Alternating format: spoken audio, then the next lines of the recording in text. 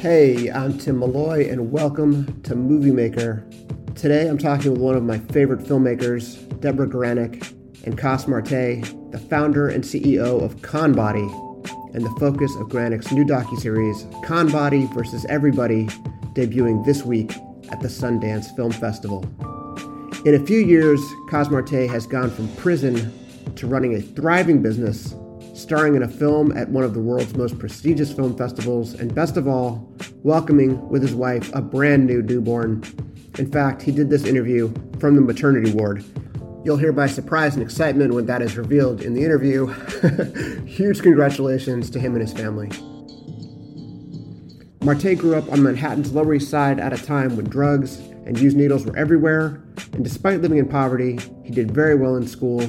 He always had an entrepreneurial mindset, and before long, he ran a booming business, dealing cocaine and cannabis to white-collar clientele. But then he was busted and found himself in prison in solitary confinement. Determined there to rebuild his life, he designed a workout program that anybody could do, using only their body weight, even in confined spaces. And when he got out of prison, he started building up Conbody, which was a long struggle.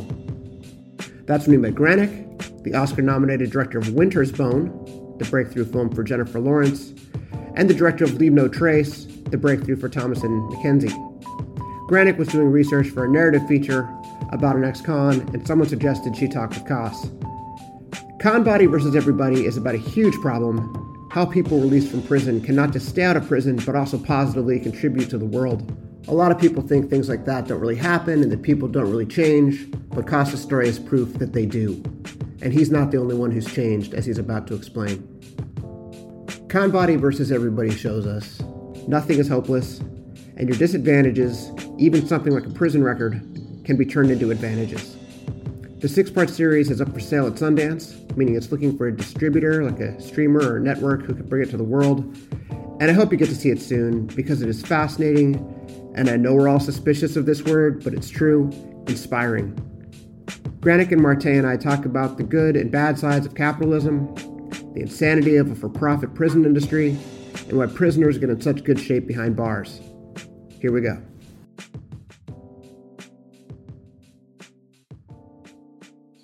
I'm a huge fan of the film Leave No Trace, which I think is one of the only films I've ever seen that has no bad guy, at least in my interpretation of it. Everybody means well. Some bad things happen, but everyone means well.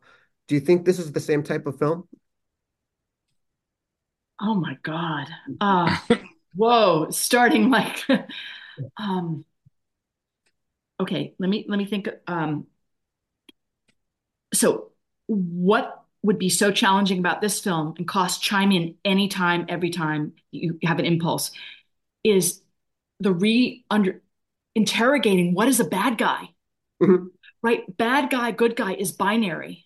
Hmm. And when I think Cost and his team are willing to engage us in the most rigorous discussion, it's like biblical. There's usually no binary, Right. bad versus good. We all got some of all of it, right? And enduring different times in our lives, different impulses.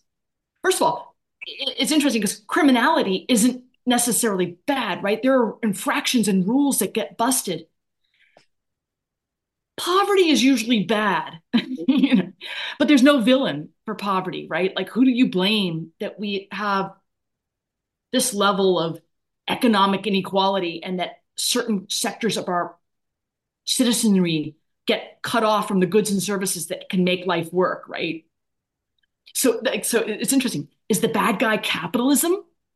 I, Like, I say I say the bad guy is the system. yeah, Yeah. yeah, yeah. The system that grew up and calcified to make um, working with rule infractions and breaking laws an industry, a profit-making industry. Yeah. So if you want to say there's some bad elements in this film for sure. The the man that all approved, but even in our earliest years of our country, right? That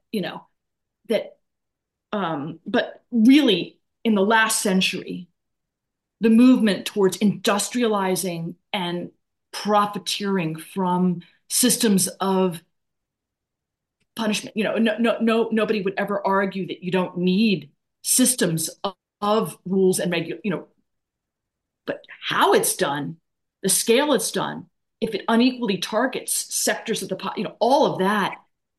I agree with Coss. The system of that system is a dark and sort of you could call it a monstrous system. It grew out of control. It's very self-expanding and self-regulating. And the rest of us have had to figure out how to get out from its claws. It's kind of a weird Abby yo-yo,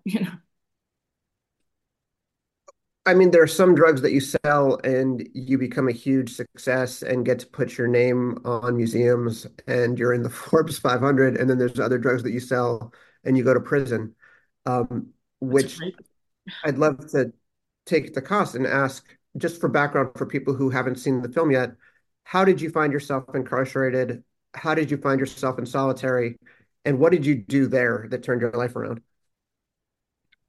So I was incarcerated for uh, selling drugs. I got I got caught with a kilo and a half of cocaine and 5 pounds of cannabis in 2009 or early 2009.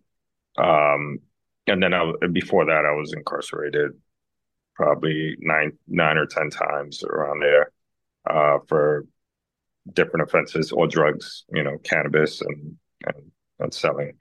Um, and I ended up there in the system, and I felt like it was a trap. And why I say like the system is the bad guy is because if you grow up in a certain area, a certain neighborhood that's, over policed, I don't know where you grew up, but there's people that grew up in like middle of America that smoked a joint when they were 13, 14 years old, and they might have got stopped by a cop and they got a little slap on the wrist, and nothing happened to them. But for me, that was the start of a spiral in the system and a journey of probation, incarceration, and 17 years in and out of the system um, was was a trap. That I had to make this decision that I was not gonna do anything wrong anymore or even cross that line, and try to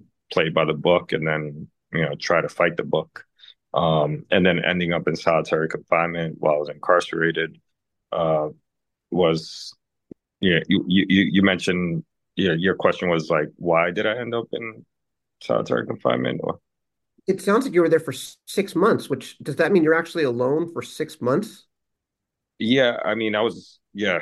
So yeah, you're alone in a room, in a 9 by 6 cell, and you have a couple of showers a week. You're reading a lot of books. You're trying to come up with things to do during that time that's going to keep you sane and occupied, and what I did was, I would wake up in the morning, I would exercise, I would take like a bird bath because you only get a couple showers a week. And bird baths mean like you take the sink in your cell, you have a washcloth and a little bit of soap and stuff like that. And then I would do that. I would write.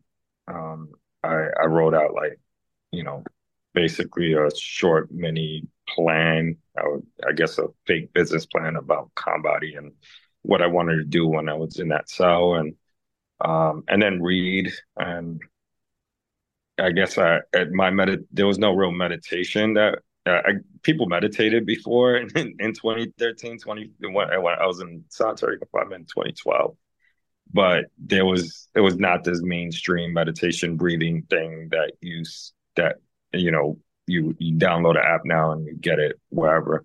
Back then with my meditation, I didn't even think about it, was actually exercising, and that helped me feel like I was free, for that moment, that I was moving my body and retaking care of myself.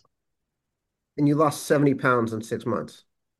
And yes, I lost 71 pounds in 6 months. That's incredible.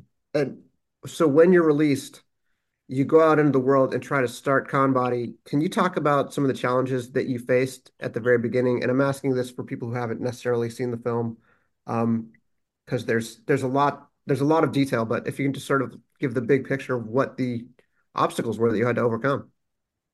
Um, for any startup, it's very difficult to raise money and get capital to launch anything. And so I think that that's what the film is portraying, that it's harder for a regular startup anywhere from anywhere you're coming from, but for somebody that has a background and has multiple ex-offenders labels on their back, and being Dominican in the Lower East Side, and growing up there, it's just it's a lot that's stacked against me through that journey that Deborah's captured. Um, One of the biggest things that's not really captured in the film is that, when I came home, it was embarrassing.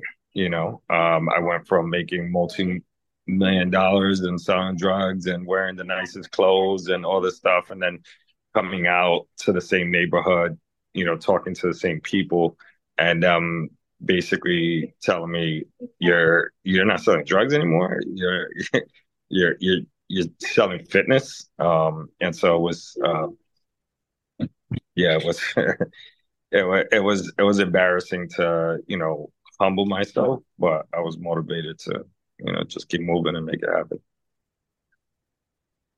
So you have a 0% recidivism rate of the people who you worked with. I don't know what the general recidivism rate is, but I know it's a lot higher than zero. The national recidivism rate is 76%, and New Wow. York is 53. So 75% of the people, get reincarcerated. And there were individuals that, and you'll see it in the film, where there was one individual that got into some trouble with the law. And I don't want to spill the whole story, but so we have zero convictions, So there's people that ran into like parole issues and and things that of that nature that could have got them violated, but we as a team advocated to parole and said this is stupid technicality. You're gonna take somebody's freedom away for a couple years, for crossing county lines to come to work, Right. things of that nature. And so yes, people were uh, uh detained but not convicted because we were able to convince the power to be, to let these individuals, go. Or and I think the biggest thing that um, was that, or that factor that we are a family. I am like that 911 call, or somebody in the team is that 911 call. And it's like, if you feel like you're going to do anything stupid, or you feel like you're going to cross that line, where you're going to, bring that recidivism rate up and commit another crime, please call us. If it's a money issue, if it's a housing issue, like call us. Like we're here to figure it out. Even if I don't have the money, like you're gonna sleep on my couch and you're not gonna go out and sleep in the street. And I think that's the biggest factor of reducing that recidivism and having that 0% there. And as you became steeped in this work, you had more numbers you could call. It's not like they could always solve it, but you had a few more numbers Yep. of allies that you could call and try to make other connections. And I just want to mention that simultaneous, of course, for non-justice involved people, Conbody and Coss were educating a lot of people that had no idea why these rates are so high, that recidivism was always equated in non-justice involved people's minds, right, as the committing of new crimes. Right. And several hundred people involved in Conbody over in this period of time got a full education about what the difference is. That someone could be put back inside for a technical violation, not committing a new crime. So that was, I mean, I'm just saying that's a form of education that only comes from assembling people around a very public, like making your reentry process quite public. I got a ticket for running a stop sign right before COVID and then missed numerous court dates because of COVID. And it's very easy to mess up in that way. Like it's not like you went out and started a multi-million dollar scheme. It's very easy to mess up within the criminal justice system. And I'm a generally, whatever law-abiding person. Um, how did you two first connect? Uh, Debra says Defy Ventures, but I say it was Matt Wolf that I bumped into on the train after meeting him before, and I was coming at a like I think it was the 60 something street stop on a B train after a Defy like Right, but Defy programming day. was, So yeah, it was yeah. basically yeah. And so I met him. I reconnected with him on the train, and I remember giving him my number, and then he contacted me and was like, "Hey, I want you to meet somebody." And this was basically I was probably out of prison for like 10 months or so. And then he introduced me to Deb. I had no idea who Deb was. Deb was like, "Can I follow you with a camera?" And I said, "Yeah." It was easier for me to stop because I was randomly stopping people on the street trying to pitch people about Conbody and trying to get them to work out. And when people saw me with a camera behind my back, they were like, "Oh, you're being filmed. What is this about?" So I'm like, "Hey, you got to come to the workout." So it was easier for me to like engage people in the streets. So they But almost Defy, thought you, so you know, Defy was a reentry program that Coss had gotten himself involved with that at the time was presenting a very, very different set of approaches to people who had aspirations to exploit their entrepreneurial instincts and experience and savviness, possibly the same savviness that got them jammed up because her idea was the leader of this reentry program. Can you transform your hustle? You were good at what you did. Can you do it now legally? And Coss is like, hell, let me, hell yeah, I think so, and want to try, want to do it. And so they had a lot of public facing events. And this particular one where I met Coss was he was presenting, I think almost to encourage other people to join the program. They had this one of these public events, and he said he actually you spoke to your dad at the back of the room at that event. You called out your father and said something about reconciliation and making amends or something. Just wanting to talk to your dad about reconnecting with him after a long process with and Coss's willingness to be frank about things he was thinking about and feeling felt very, very magnetic. Like I was like, I would like to approach this person. I would like to solicit them. I kind of want to hustle them and see if we could forge some kind of collaboration. And he was, yeah. say you're a warm person, Coss. You're Yeah, warm. Defy Ventures believes that illegal entrepreneurs could become legal entrepreneurs. So they say that all we're missing is the technical skills, and they teach you all types of. They basically teach you how to pay taxes. And at its best, sometimes there's like connections with social capital, right? Like, Yeah, yeah. yeah. No, it was an awesome program. It's awesome. I mean, this turns into like a 90s, stereotypical like high school movie, or like a Jay-Z song or something, but there is something to like drug dealing is running a small business. You are managing people. You are figuring out, how to deal with competition. You're dealing with how to maintain a customer base. I'm not trying to do any kind of false equivalency or dumb things down too much, but like there are skills involved. It isn't just, drugs sell themselves, as people sometimes say. And again, Yeah. Well, um, I'm excited for you to see the earlier parts because this very same reentry program director that we're talking about, you will hear her do right. Cost you and I would both admit, many people admit, Kat Hope does a very, very good. She Yeah. can bring the house down with portraying with a kind of comic flair the parallels that you're talking about. She does a very good 3 sentence visual funny equivalency, right? Where she that she's been very persuasive, and she's proven that time and again that people can really understand it that way. That like, yeah. Mm-hmm. I want to ask about the branding. So much of fitness, I mean, you're kind of doing a lot of the same exercises in all fitness. We all have the same body, but the branding is so important. I mean, there used to be a place in LA that I guess is probably still there called Training Mate that was all about like an Australian theme. Some people have like a bike theme. Some people have, how did you feel like Conbody was a great brand aside from the situation you were in? Yeah.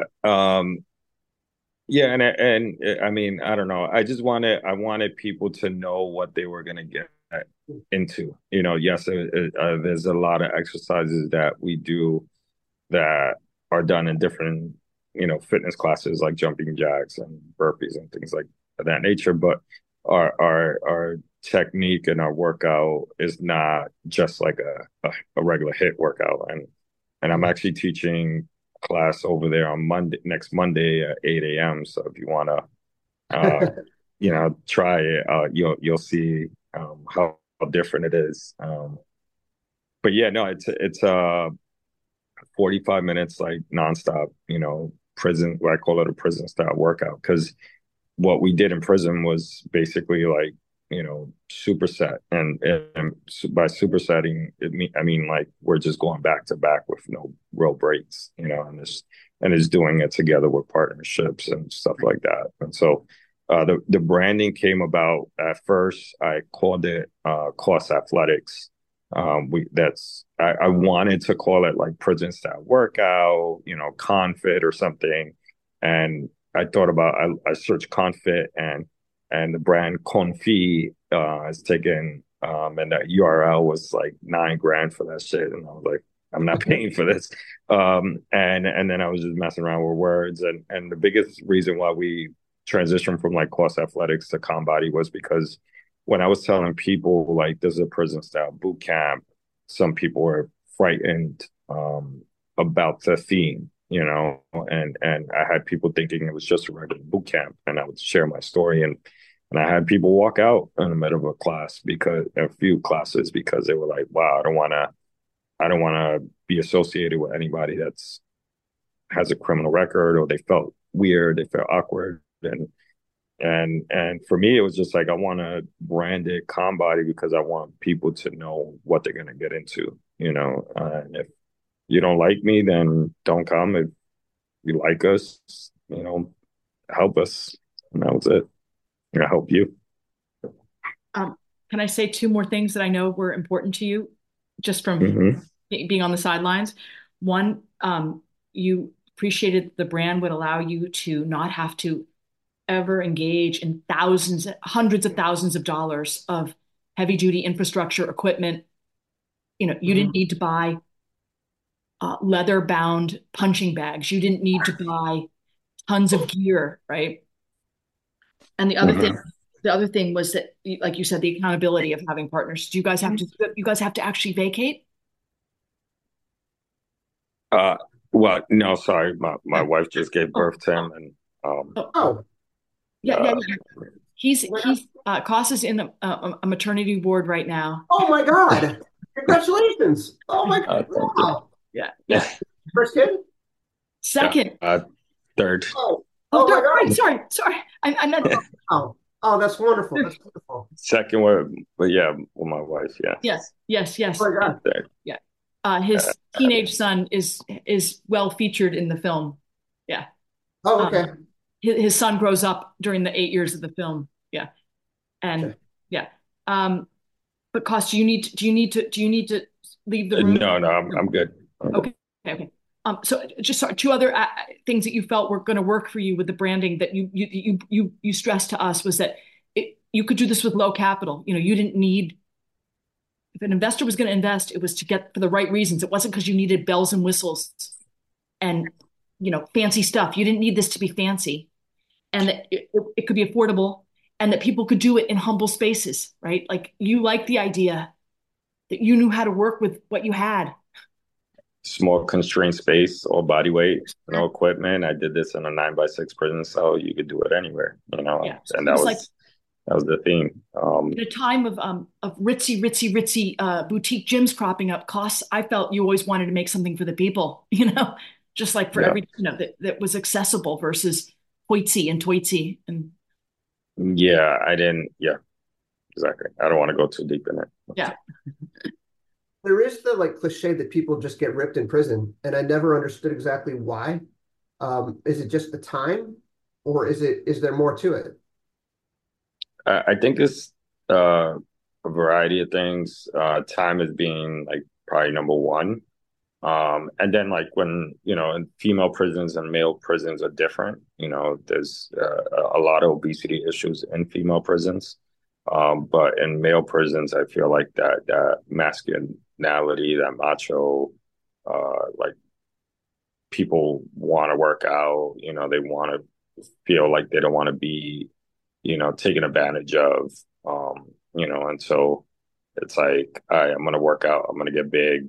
If I'm big, nobody's gonna mess with me type of deal. Yeah. And then there's also like camaraderie uh while you in there, that this you build, I've seen a whole bunch of groups and friends that I've met, throughout the time that I was incarcerated, that we just felt like this is our time to meditate and to work out together and not feel like we're incarcerated, and we push each other to new heights, new levels. Yeah. not to mention also endorphins, of course. Endorphins feel really, really good. And they were Yeah. making their own, they were making them really heavy duty. If you do 1,000 cherry pickers, you have some endorphin, I mean, like, right? Like you were keeping your brains basically also feeling the best they could feel in confinement at times, maybe. Hmm. I mean, I don't know this. I'm just saying I'm picking up on things that were said over the years. Yeah. Yeah. Yeah. Yeah. When you got picked up by like Saks Fifth Avenue, Saks Fifth Avenue at one point was hosting one of the gyms. Um, Hmm. I think that's the fourth episode where some of your employees are saying it's kind of frustrating that a lot of the clientele are like white women with a lot of disposable income. And that it's like sort of that the fan base is kind of like a hoity-toity fan base. Why do you think that was, and did it bother you? Uh, I think no, it didn't bother me. I think it was a win-win situation.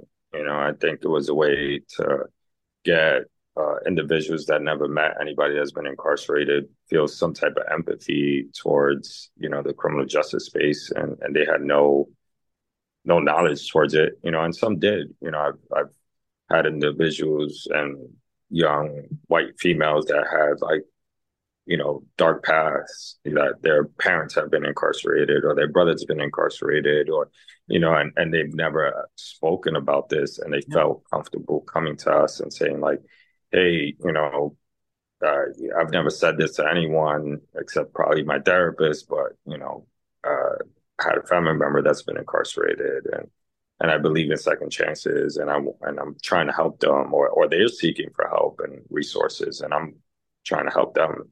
So I saw it as a win-win situation. I didn't see it as frustration. And those people, some people that most people that could afford it, especially in the boutique fitness space.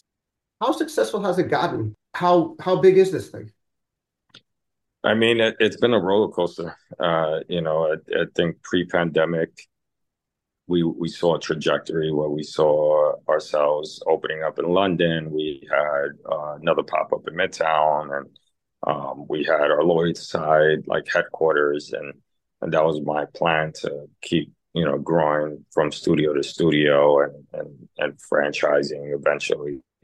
And then the pandemic hit, and then video on demand and Zoom and all this stuff, that side of the business blew up while I had to close those other locations.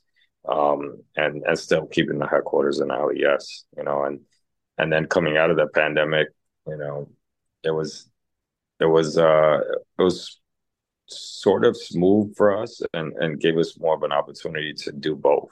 We were training plus live streaming at the same time, and that side of the business grew. And then I think the largest part of the business for us was like doing private classes, and going around and, sending trainers to different facilities, even correctional facilities, youth facilities, uh, private corporate companies that booked us once a week, and so, um, yeah, I mean, throughout the film, I was struggling to raise money and get capital.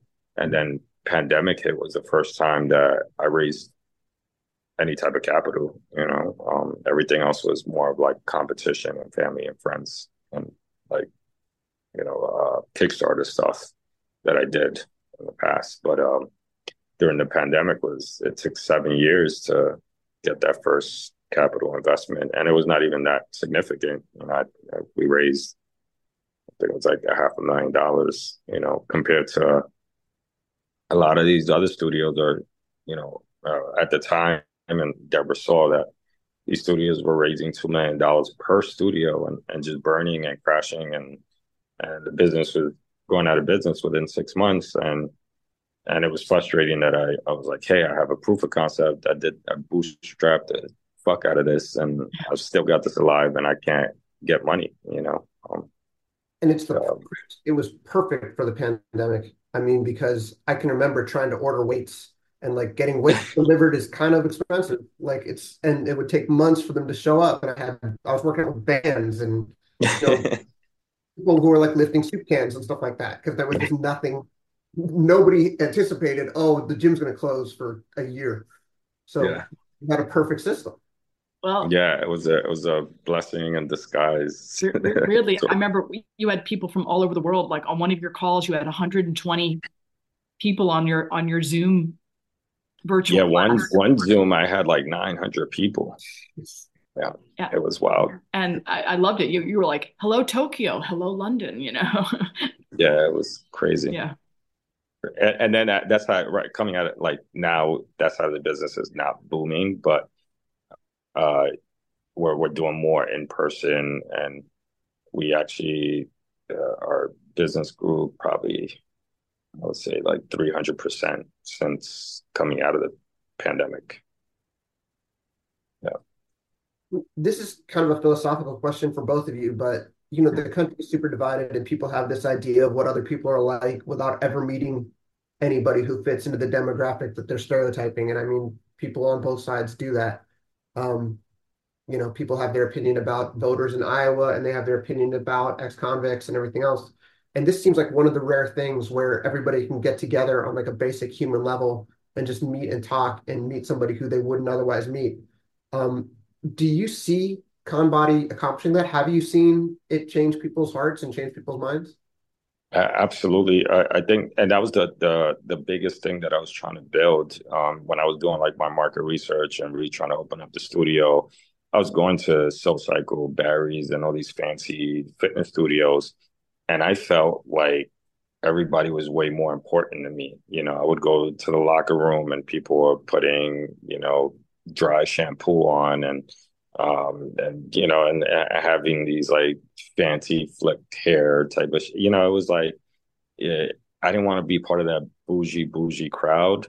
And so I wanted a real like no judgment zone, space. And a lot of bullshit gyms say, yeah, there's a no judgment zone, but like it was really authentic because, we had the poorest of the poor in the class, and you would never know, that we're giving this person like basically a 5 finger discount, and then having like a rich person next to them, be their partner, and they're doing like burpees together, and it was just like nobody's judging because it was no color judge, it was no capitalism judge. It was just like, this is who we are, this is what we do, and people accepted us, for what we did. I'll add that Coss, had spoken early on about like he didn't, a different phrase, but the magic happens in the room. The fact that the encounter is actually physical, it's actually sweaty. Coss goes to great lengths to communicate from his heart that like he feels that clients that show up every week for months at a time are family. You use that word a lot. You say, appreciate the family, appreciate you all. You you talked about a certain kind of contact, like at the end of every class, there's usually some kind of high fives as people leave the gate. There's something that happens where you see, trainers affectionately, you know, encourage members of the class by name at times, not like a boot camp calling out in some negative way, but it's mostly that people that show up end up feeling very seen. And so to your point about people thinking preconceived notions about someone else, that they think like, oh, I could never go there. I could never talk about this. The I could never gets broken down really fast. Yeah. When you invite people into the same room. Yeah. I also love, we started off talking about how this is how capitalism is kind of the bad guy, but in some ways, capitalism is doing good here. You're seeing like the good version of capitalism that you hope it'll be, where people can really attain the American dream, whatever that means now, as opposed to just like one small group of people taking all the money and running away. So it's just cool to see it work as it's supposed to work. And that was the frustrating part, through still through the journey. It's like people like me can't get real capital, and it takes us, 10 times as long as anybody else. But I don't know. For me, it was just like tenacity and just keep running into a brick wall until it breaks, type of mentality.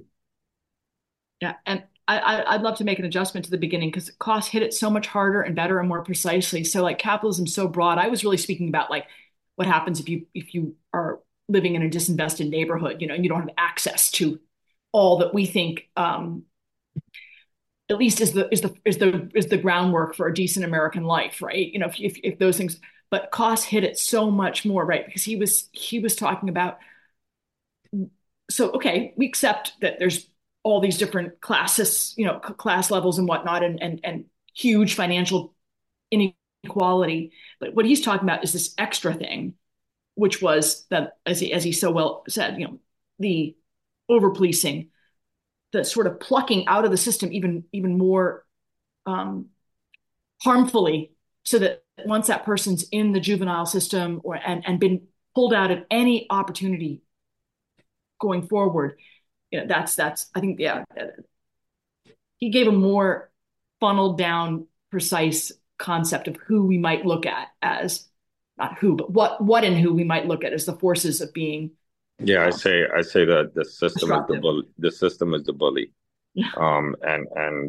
And what the system was created for a purpose. And it's fitting that purpose now for injustice, and it's always been created for injustices.